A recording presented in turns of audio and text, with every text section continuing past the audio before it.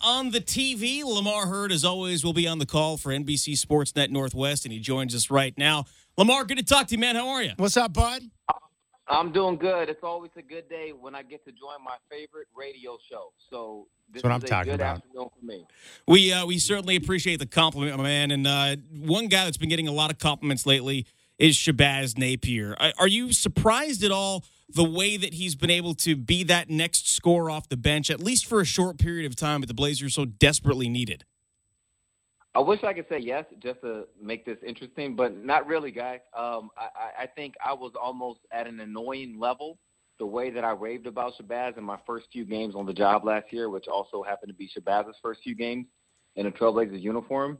I just remember watching the guy so much, in his college days and how effective he was there. As we all know, college success does not always translate to pro success, but he's been one of those players that can always break people down off the dribble, has always been small, undersized, and has found a way to get it done at really, really high levels.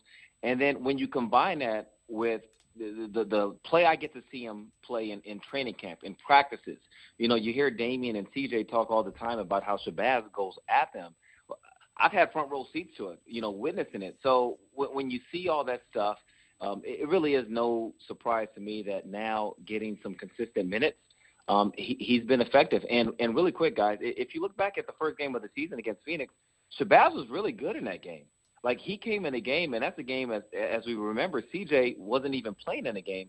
Shabazz was good, but then didn't play the next night against Indiana, didn't play against Milwaukee. I think maybe played a few seconds against Indiana. So it just really speaks to his ability to come in, not knowing when he's going to come in, and still produce. Hey, Lamar, I really enjoyed watching that three-guard lineup with Shabazz, Dame, and CJ. They spearheaded that 17-0 run in the second quarter against Orlando. Do you think we'll see more of that lineup? And if so, when is the best situations where Stotts can use that? Yes, I do think we'll see more. And the best situations is when those three guys can defend. That's really the question. Because offensively, to me, that's the best offensive lineup with that 1-2-3 position because of everything I just talked about. The ability those three guys have to shoot it, to break you down one-on-one. They can all be playmakers, meaning they all can draw a defender and a half and create an advantage for their teammate. But the question, Chad, is does the opposing team have somebody that can pick on one of those three guys, take him down to the block, or drive him, shoot over the top of him in the mid-range? That wasn't the case against Orlando. Orlando wasn't able to do it. They tried to do it a few times. Aaron Gordon tried to back CJ down. It didn't work. Shabazz is always a pest on defense. Nobody was taking advantage of Damian. So as long as the opponent does not have somebody to take advantage of that, then I expect us to see that a lot. And Lamar, you mentioned the defense. Right now, the Blazers are third in the league in defensive efficiency, which is pretty amazing when you consider where they came from last year. But with that, what are you seeing from Dame and CJ and the other guards? How much better are they defensively? And if they are, what are you seeing from them? The thing that I'm seeing the most, let's throw the numbers out of the books. Damian has a lot of deflections this season, and like all of that is great. But the main thing that I'm looking at is where are you on the floor and when? Like, are you rotating at the right spot? Are you over-helping? I remember last season early on, over-helping was a huge problem with the team, and not even just Dame and CJ. I mean, you saw sometimes from the best defender on the team, Aminu. So you're not seeing those things very much, and because Damian and CJ are in the right spot a lot of times, they're being more aggressive. I think we saw CJ be as aggressive as ever defensively, particularly in that last game. Now, Fournier, talking a little noise might have had something to do with that, but really, CJ's been pretty solid all season long. So now, guys, the biggest difference is Dame and CJ, more times than not, they're in the right spot. They're being physical. And then guys who defended at a pretty high level last year, for the most part, those guys are doing it together now. So now instead of having 3 or 4 guys on the floor that's defending, you got all 5. Lamar Hurd is with us here on the Rip City Drive, Blazers TV analyst. And I want to go back to Shabazz real quick. He's had 4 games this year that are DNP CDs. The last 4 games he's played quite a bit, but aside from the opener, every other game he's played this year, it's been 8 minutes or less. So why did it take, the first 10 games or so of the season before we saw Shabazz get some serious playing time? and just how sustainable is what he's been able to do? I think a lot of reasons. I mean, because if we weren't talking about Shabazz right now, we'd be talking about somebody else. Why isn't he getting more minutes? Why isn't Caleb Swanigan getting more minutes? Why isn't this guy? And that speaks to the depth that the team had coming into the season. And Terry Stotts was very openly honest that it's going to be tough finding the substitution patterns, finding the rotation. He's going to tinker with some lineups over the first few weeks. It could go a couple months. But I think that's the reason why it's taken a while before Shabazz has had this opportunity. It's nothing against Shabazz. He's put in the work. He's performed very well. He was someone that the front office spoke very highly of in the offseason. So you figured he would get a chance. It's just a matter of when. And is it sustainable? Now, if you're asking me, is 5 of 5 from three-point line sustainable? Obviously not. But can a guy shoot a respectable percentage? I think so.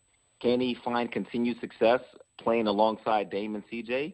I think so, unless, as we just discussed, you're going up against a team that maybe has a three-man or a bigger two-guard that is able to take advantage of the size mismatch. So it'd be interesting to see. I'm looking forward to seeing tonight, guys. If Terry Stotts goes with that lineup, I would expect that he would at some point. But now you have teams that will prepare for this. At some point in the game, they will be prepared for this three-guard lineup to hit them. And I want to see if maybe the opposing coach counters with something. Hey, Lamar, why is Mo Harkless missing in action right now? I think with Mo, first of all, his game is more predicated around, defending at a high level, rebounding, finding extra opportunities. He's not making his open shots right now. That's a big thing. And in terms of what's different this year at this time compared to last year at this time, Mo was making shots. Mo was playing so well that we would go to other arenas and guys would be floating his name around as an early candidate for most improved player in the league. So I think some of it, he might just be in his own head a little bit, and that's normal. But he's got to make a few shots and pick and choose when he can be aggressive. It's tough for him in his role to know exactly when he's going to get certain shots. He's not the Shabazz kind of player we just talked about, where he'll break you down one-on-one and can create space and rise up and knock a shot down. He gets his shots a different way. And sometimes once Dame and CJ are out of the game, he's in there with a guy like Evan Turner, can have the ball at the top of the key and dribble into his own shot. And there's some possessions where Mo might not touch it unless he goes and gets an offensive rebound. So a combination of all that stuff going on, but I do think it will get better for him. We saw Caleb Swanigan start the last couple of games, only got 6 minutes on Wednesday night, didn't play particularly well, but just how much of what you've seen from him, where he's struggled at least, is just because of reps. And do we need to see him get 15 to 20 minutes a game in order for him to continue to grow, or is this just going to be kind of spot minutes here depending on how he's playing? I'm not worried about Caleb Swanigan at all. That guy, the way I know you hear the word motor all the time, but it's more than that with him. It's motor, it's IQ, it's hunger.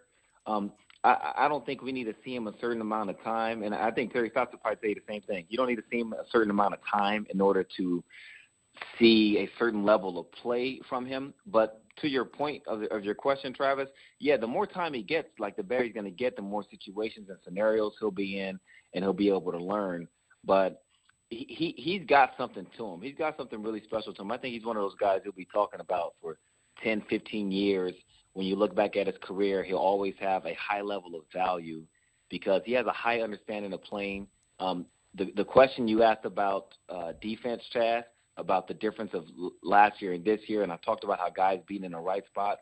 Yeah. Like, it is very rare, very, very rare, because I'll go back and watch some tape on this stuff, that you see Caleb Swanigan in the wrong spot on the floor, defensively and offensively. So he'll have his time again. He'll get back out on the floor. He may have an experience as what we're seeing with Shabazz right now. You're out there a few games in a row. You have some really, really good games. Terry Stotts experiments with it, then maybe there's a change coming. But I don't worry about Caleb at all. Lamar, I need your help because the thing that just gives me the most anxiety about this team is not knowing which team I'm going to get night to night. Is it going to be the one that crushed Denver or the one that didn't show up against Brooklyn or the one – heck, we got both teams against Orlando. The start to the game was awful, and then they finished strong. How does a team learn to play with urgency night in and night out? Well, I know that that's something that's been bothering you because I listen to you guys almost every day on my drive to the arena. I got you on, and Chad, I've heard you go off about it, and I've been wanting to try to offer help. So here's gonna be my best shot at it. Good, thank you. With all of the substitution patterns, the differences in the lineups and the rotations, right now the team is not set completely just yet, which I think you should take as a good sign. That the fact that a guy like Shabazz doesn't know if he's going to play on certain nights. A guy like Caleb Swanigan, a rookie who starts one night, then doesn't get minutes very much the next. Like all of that stuff, it's tough to settle in and get into any type of rhythm and rotation. I don't care what nobody tells you if they say, well, these guys are pros. They should be used to it. Like it will impact the best of the best players. So I think let's wait a little bit more time.